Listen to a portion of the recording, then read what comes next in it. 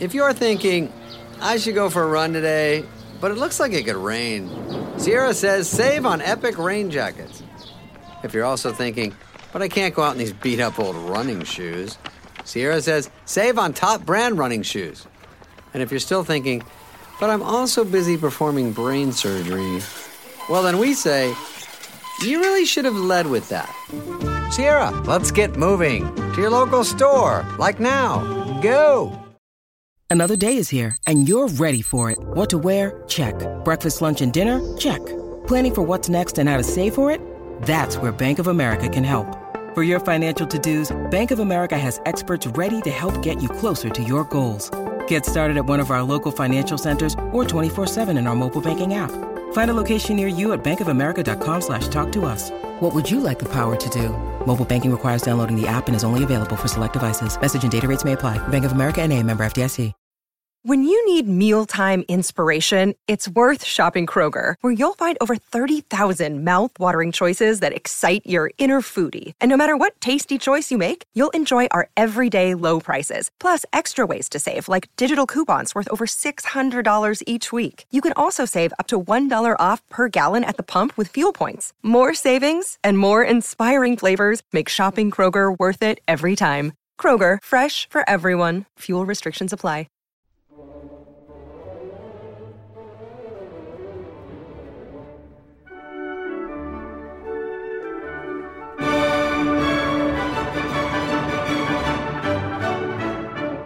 Welcome to the Music to My Ears podcast, brought to you by BBC Music Magazine, the world's best-selling classical music magazine.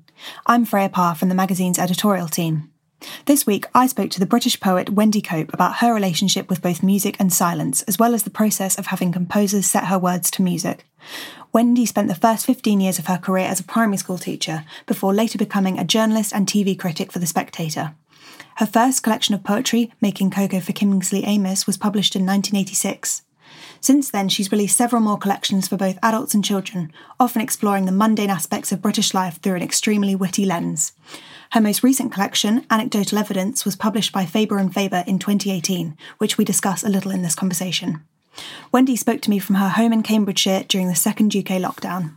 What is your relationship with music now as a poet and as a human? As a poet, I don't think listening to music has very much influence. I never listen to music while I'm working. If I'm listening to music, I'm listening to music. And if I were trying to write a poem, it would just be a distraction. So I mostly listen to music when I'm doing something that doesn't involve my brain. I used to listen a lot when I was driving, but I don't drive anymore. I listen in the kitchen when I'm cooking, or if I'm ironing, if I'm doing something that doesn't involve any brain. And sometimes I say I'm not very good at just sitting still and listening, but I sometimes manage to do that. So it's usually features of the background to your day then? I'm just not very good at sitting still and listening. So quite often I would put something on in the kitchen and I will dance around the kitchen. I mean, I've been known to dance around the kitchen to a Bach cantata. I just don't find it very easy to keep still when I'm listening to music. My response to music that I like is normally to want to move around. That's interesting, actually, because I was having a read of your 2018 collection, which is one of my favourites, Anecdotal Evidence, the other day. I noticed there's a poem you've got, a little tribute to John Cage, and you open with this brilliant quote, which actually I'll read now. Wherever we are, what we hear is mostly noise. When we ignore it, it disturbs us. When we listen to it, we find it fascinating. That sounds a little bit like how you view music. I find that John Cage quote very interesting, and it enabled me to write the poem. I notice sounds, yes. If you're moving around outside, do you tend to listen as you go, or does it tend to be a home activity? I mean, I've just got some hearing aids, and I'm not sure how much difference they make because my hearing isn't that bad. But one thing I notice is I hear a lot more birdsong because I've got some hearing loss in the higher thing. And so that's really lovely that when I'm walking, I hear more birdsong. No, I absolutely don't want to drown out. I don't. Not when I'm walking, no. So that's interesting that you said that you don't listen while you write at all. No. Have you always been a writer that needs complete silence then? Yes. Reasonable silence, yes. I live in a quiet house and I would find it difficult. Yes, I mean, when I lived in London and sometimes there was neighbour noise, and that certainly didn't help. You've had multiple careers as well. You started as a teacher and then you worked as a journalist as well, and now as a poet. Has your relationship with music changed in those different professions? Tremendously. My work as a teacher had a huge effect because I did a lot of music. I was a primary school teacher and I did a lot of music with them. And I went on some wonderful courses run by the late lamented Inner London Education Authority. They had wonderful people, music inspectors and can't remember what the advisors, that they ran these courses. And it really opened my eyes to a lot of things. I had absolutely no understanding whatsoever of sort of avant-garde music. But we went on these courses where we made up our own music in groups and we learned about graphic scores. It was really, really exciting. And I did a lot of work like that with the children, as well as teaching them the recorder and doing singing. The interesting thing is that, I never thought that, I also taught myself, I had learned the piano at school and I also taught myself the guitar when I was at university. And I never thought any of those things would kind of come in useful in my working life, but they actually transformed my working life because I could do all this music with the children. It was just fabulous. It was really great fun. And I've noticed in the background of our video call now that you've got a piano there with some Bach. That's right. Sitting there nicely. So do you play still? Yeah, I don't play a lot these days. I don't. I have phases where I play and I haven't been playing much lately. I should. How was the lockdown for you in terms of what music you listened to and how music slotted into that time? Because it was exceptionally weird for a lot of people. Yes, it wasn't exceptionally weird for me and my husband because, quite honestly, didn't make that much difference. I mean, we're self-employed writers and we're both pensioners. And so we don't see as much of our friends. And my husband can't see, we did see some of his children, but he's got grandchildren that live quite a long way away anyway. But actually we were very happy and peaceful during the sort of really strict phase of lockdown. We went out for a walk twice a day, even when we only meant to go once. And apart from that, we were very law-abiding. It was quiet, uninterrupted routine that suited us both very well. No, everything was just a little bit quieter, so you could probably hear those birds a bit better. Yes, exactly. You certainly could. And there wasn't as much traffic. Yeah, it was lovely. Yeah. Fab. Well, let's head back to your initial interactions with music. And the first main question that we come to is, what was the first piece of music that you fell in love with? That was Mozart's Eine kleine Nachtmusik. I would have been about 13 and a teacher brought it into a class music lesson and just played it to us. And she just played us the record, LP. And I just thought, this is absolutely wonderful. I really, really, really like this. So perhaps I really do. I sort of wanted to be the kind of person who liked classical music, but I wasn't sure if I really did. And I just, that was an important moment in my life. So in what context was it presented to you then? Was it presented in a music lesson or was it... Yes, it was a class music lesson. And why I think I must have only been 12 or 13 is because as I got further up the school, we didn't have class music lessons at secondary school, but this was a class music lesson. And I remember another thing we used to do in class music was sing Dido and Aeneas.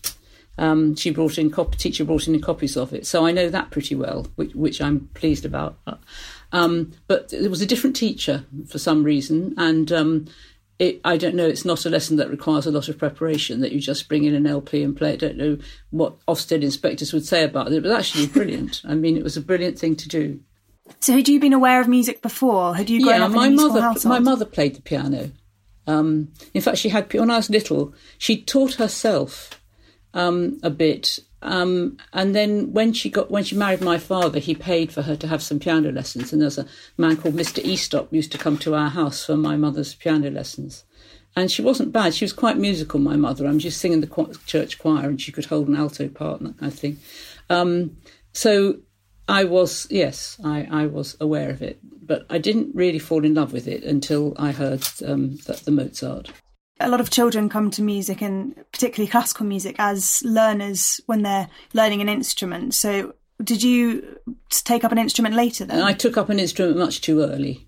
I took up the instrument when I was about 5. I had one lesson, and then a week later I went back for the second lesson, and nobody had reminded me to practice. And so the teacher said, who was a nun, I was at a convent school for a couple of years. We weren't Catholics, but I was at convent school for a couple of years. And this terrifying nun said, "Have you practiced?" And I said no. And she was very, very cross with me. And I think she sent me away without a lesson. And I mean, a 5-year-old needs to be reminded. Anyway, I didn't get on with it very well. Then I went to a different school, junior school, and I think I did quite well. I took grade 1 and I got merit, but it would take me ages to get there. And I didn't get keen on it until I was a teenager, and I moved to yet another different school. And I had a good teacher, and I got quite keen on it then. One early memory I do have of classical music is at some point, do you know those Wheeler and Deutscher books about composers? I can't remember how old I was when I did this, but they had simple piano arrangements of some music in them. And I taught myself the song Röslein auf der Heide. And I taught myself to play and sing that. And I liked that very much. I still like Schubert songs. So when you heard the Mozart in that classroom, what was it about that piece in particular that really grabbed you? Or was it? I often get asked, why do you like this or that? And the only answer I can give is, I just like the way it sounds. I mean, it's very happy music. Of course, it is very happy music. But I'm not very good at saying why I like what I like, I'm afraid. That's what I like, beautiful music.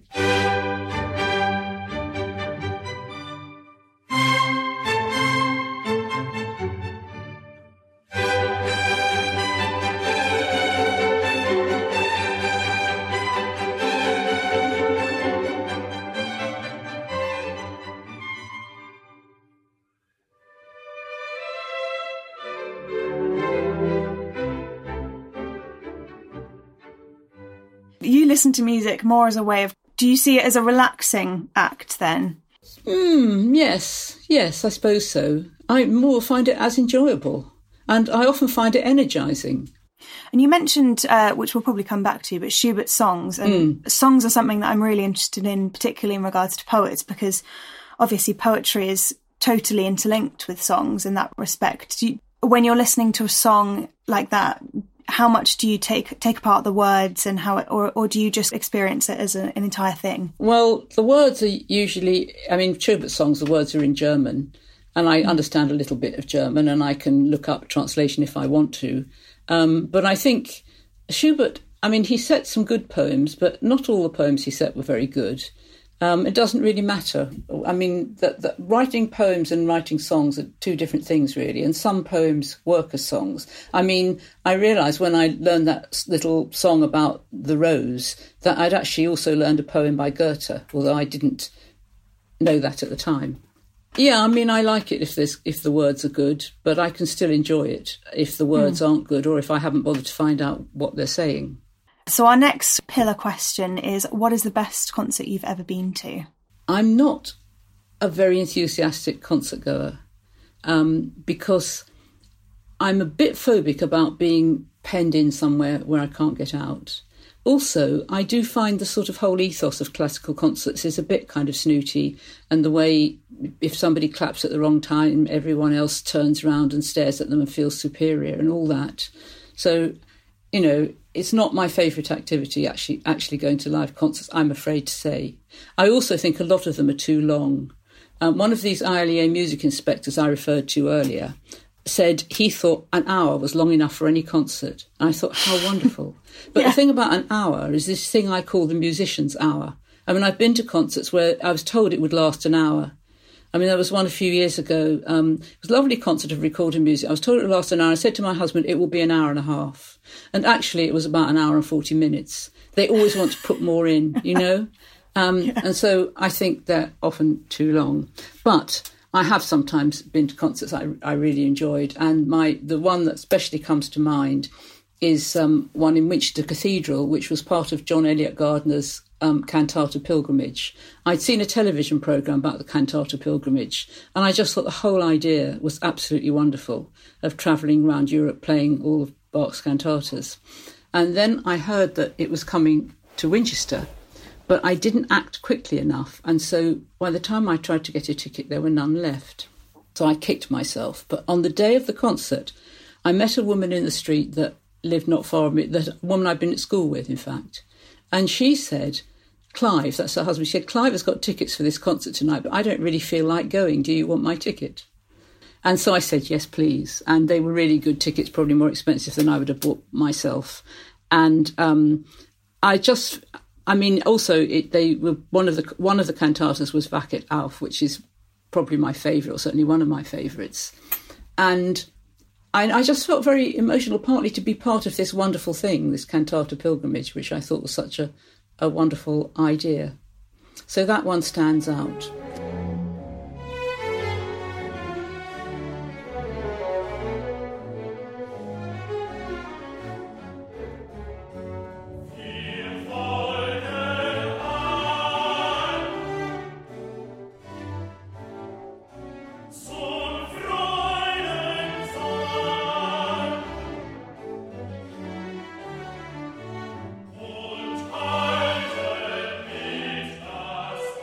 I also used to go to my husband used to teach at Winchester College, and the music there was very good, and there were quite a lot of little concerts which really didn't last more than an hour, where I could just walk round the corner to the music school and listen to some of the pupils playing, and they were very good. And then, didn't have to buy a ticket, just turn up, and then be home within an hour. So I did that quite a lot. And are you a fan of choral music in general? Yes, I probably the solo voice more. I don't know. Yes, I like singing, and perhaps the cathedral setting as well is a little less stuffy than the concert hall in some respects with those concerts. Yeah, I don't know. I was used to sitting in Winchester Cathedral because I used to go to services there. So. Yes. Oh, Winchester's a pretty snooty place, actually. I can't say that the atmosphere at that kind of thing in Winchester was any less snooty than any normal concert. Have you, as a poet, ever had your text set to music? Lots and lots. The most lucrative is Jules Holland has set several of my poems to music. When he takes them on tour, I make a really useful sum of money. And sometimes it comes, sometimes I get from the PRS, Performing Rights Society. And sometimes, once it's coming just before Christmas, and I email, well, he doesn't have email, I email his wife, and I says, please thank him for the Christmas present. He's really nice, Jules. I've met him a few times. But there have also been a number of classical composers. I've done quite a lot of work with Roxana Panufnik, and Colin Matthews has set some of my poems to music, and Howard Goodall has set at least one thing. So, yes, lots of composers of different kinds. Popular, classical, lots of stuff. The most exciting thing that happened with Words of Mine, these weren't exactly set to music, but I was asked to write some new words for Britain's Young Person's Guide to the Orchestra. And it was performed at the last night of the proms. And so I was there and went up and took a bow on the last night of the proms. That was exciting. They wasn't allowed to read it. They said, it's BBC One, we want a famous actress. So they Who read it then? Jenny Agutter. She was all right. Oh, okay. When you work with those composers then, are your words already written and then they take them separately, or is there any collaboration? Yeah, it's always that way round. I know Carol Ann Duffy sort of sits in a room with the composer, with the Manchester Carols. I can't remember the name of the composer, but I know they sat in the room and worked together. But I don't do that. I write the words. And often most often it's somebody, as happened with Jules, that he just read my books and found poems that he wanted to set to music, and I'd already written them with that. There was a thing I did with Roxana called The Audience, which was commissioned by the Endelian String Quartet, and this was it was about different kinds of people it was their idea. David Waterman, the cellist, had the idea about different kinds of people you might find at a concert of classical music. Roxana, who I'd worked with before, was doing the music, and I wrote the stuff before she wrote her music, but I did have to go and sit with her a few times because I was going to have to be the narrator, and I had to make sure it wasn't too difficult. It was a bit, I can read music, but some of it was still quite tricky, and I had to practice it with the recording so I could come in at the right place. And for one performance, it was on somewhere where they didn't want me, they wanted a famous actress, and they got Janet Sussman, who it turned out couldn't read music. And I think she found it really quite difficult. The Endelians are so nice, and Andrew, the first violin, sort of nodded her in every time she had to come in. But Yeah, I mean, they realised then you actually do need someone who can read music to be the narrator. I mean, she managed valiantly. I mean, I wasn't there. I was there for part of the rehearsal, and I could see she was finding it difficult. But then I had to go off and do something else that evening, and I was told it was fine. It was all right on the night.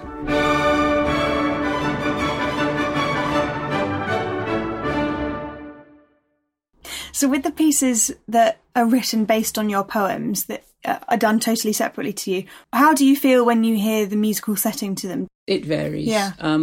And what I always think of, my favourite poet is A.E. Housman, and what he said was, because he got lots of requests, you usually know lots of his poems set to music, and he said, let them do whatever they like as long as I don't have to listen to it.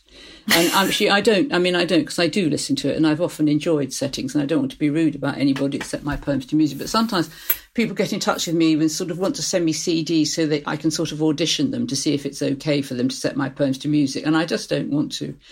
I just say, do whatever you like, as long as you don't change the words, and as long as the business side is sorted out properly. They have to get in touch with my agents, so the business side, if it's going to be commercially recorded or performed to a paying audience.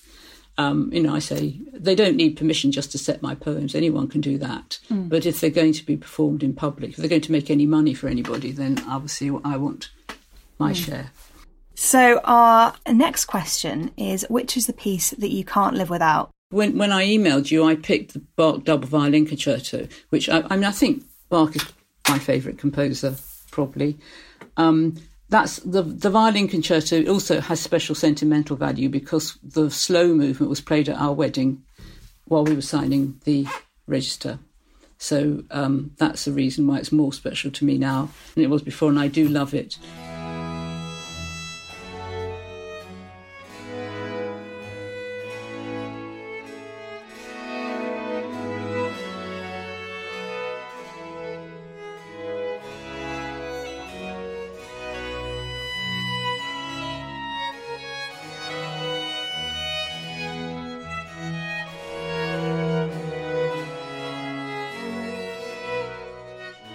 It's difficult to pick one piece because it's different things at different times. And I will suddenly get an intense urge to listen to something I may not have listened to for some time.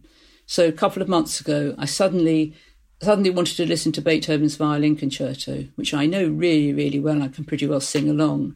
And I've known it since I was at school, and I hadn't listened to it for years. And I suddenly thought I really want to listen to it.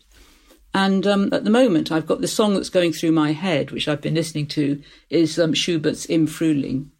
Just completely, because that means in the springtime. Im Frühling, it means in the spring. So what is it that sparks those sudden urges then, do you think? Sometimes it's that I've heard a bit of it, heard a snatch of it, and think, I really want to listen to that.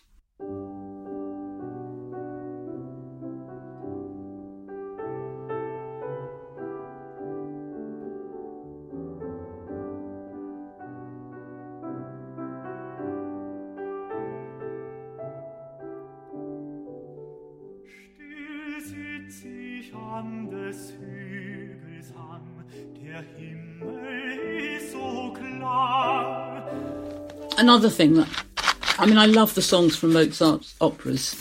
There's a couple, especially from The Magic Flute. I'm not an opera buff, and I don't have much urge to go and pay an enormous sum of money to sit in the theatre and watch the ludicrous plots unfold. Although, listen, the Magic Flute was relayed to our local cinema not long ago, and I said to my friend, the thing is, the plot is so ludicrous. I love the music, but she said you have to think of it as a pantomime. And I think Mozart wrote it because he wanted to write some kind of popular entertainment. That's why it's in German. So I think it's all right, it is kind of ludicrous, but if you just think of it as a popular entertainment and don't take the plot too seriously, the music is absolutely fabulous. You mentioned that you might hear snippets of music that spark your imagination. Where do you hear that? Do you listen to the radio? I listen to Radio 4 a lot. These days I listen to Times Radio a lot. Because I have tinnitus, I have to have the radio on at night. My he's such a heavy sleeper, he's oblivious to it, so that's all right. But I don't want music. I used to listen to the World Service, and I sometimes do. But there was a phase when they used to have these programmes of loud South American music in the middle of the night on the World Service, which woke me up. So I absolutely don't want music at night. I just want soothing, something kind of like Today in Parliament, or, that can sometimes be a bit shouty, but sometimes just kind of talk. And so, yeah, that's what I do have the radio on quite a lot.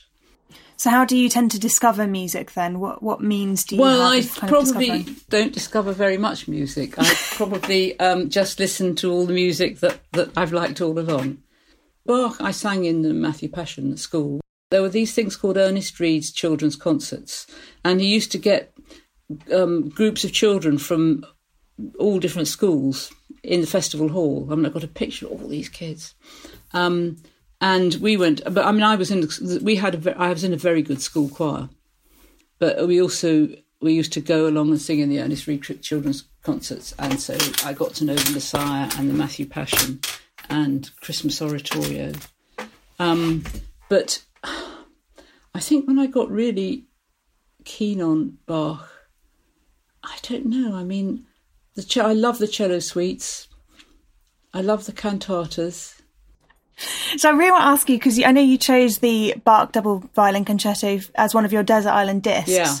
And I'm very interested to ask you more about the process of choosing your Desert Island discs, because I feel like everyone has what they think they'll eventually choose when yes. Kirsty or Lauren yes. calls them. How did you come up with those choices? And I must apologise if there's some repetition, because I've actually been on several things where I had to choose classical music, because I've also been on Private Passions and Essential Classics. And there's bound to be some duplication, so I obviously try not to choose all the same things every time.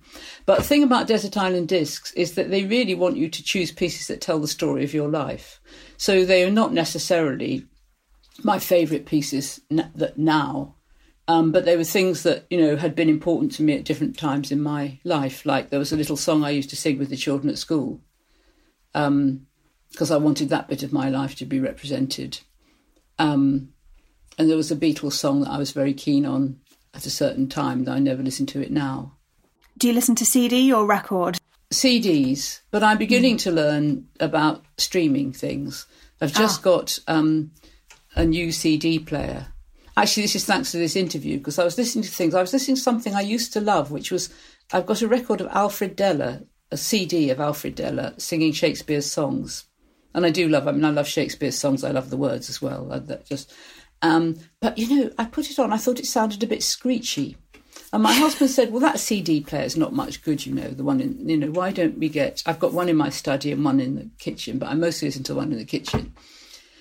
Why don't we get a decent one? So we did. We got a new CD player, and it's pretty good, but Alfred Deller still sounded a bit screechy. What this new thing will do is that I can plug my mobile phone into it, and I can stream stuff through the machine. And also, I've discovered, it took me a long time to discover this, but everything I'd ever bought from Amazon is on my Amazon Music app on my phone. Also, all the stuff that I bought for my husband, because he wanted it, but presents at various times that I'm never in a million years going to listen to. But yes, so there's a lot there already.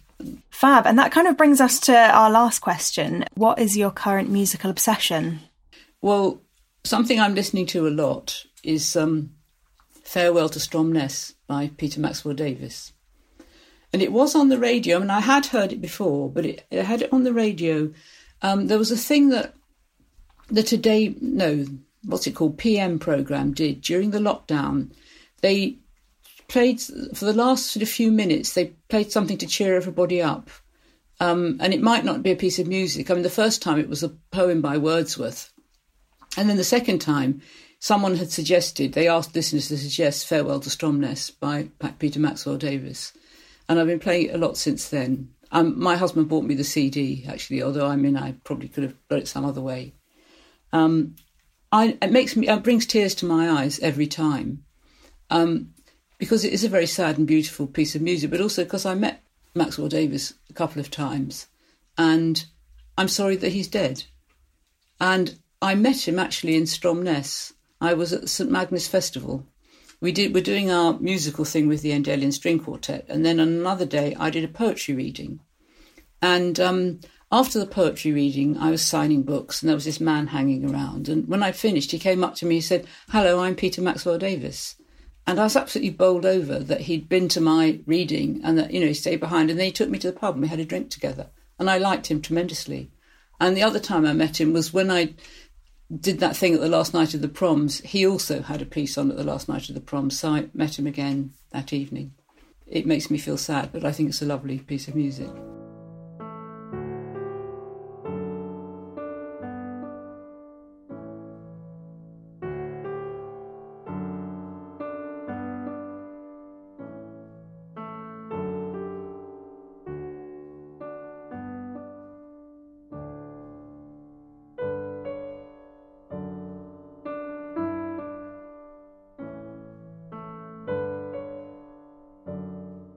Tell me about these Tibetan singing bowls. Yeah, well, I told you I'm not very good at sitting still and relaxing.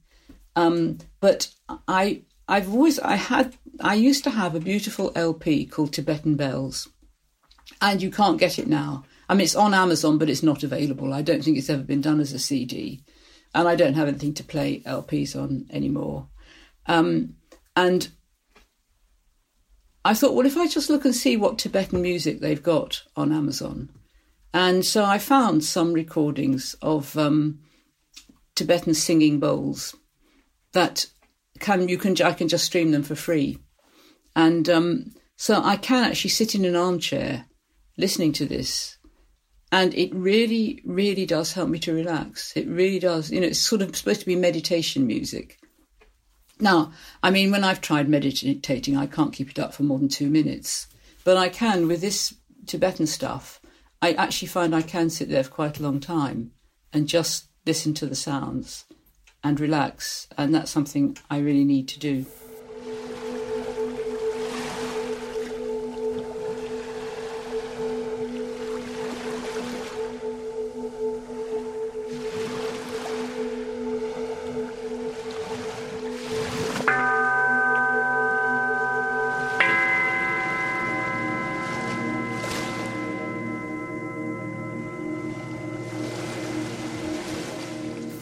I had a recording of some Tibetan monks chanting, and that was quite monotonous. And I took it into school when I was a teacher, and I played it to a class, and they all just lay down and listened to it in absolute silence. I mean, it was magic. But, I mean, I think it really got to them, And I was quite surprised that, on these very active sort of 9, 10-year-olds, this music had the effect that they just absolutely sort of blissed out.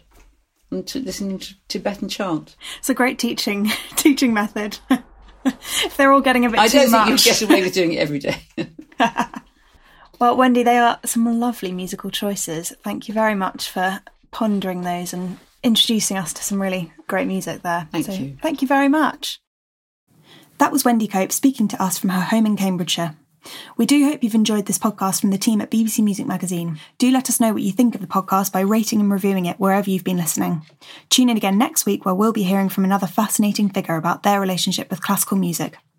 If you want to find out more about BBC Music Magazine, we're also available in print and various digital formats across the world, or you can visit our website, classical-music.com, where you can read about all the latest music news, browse thousands of reviews and a good deal more. This podcast was produced by Jack Bigman.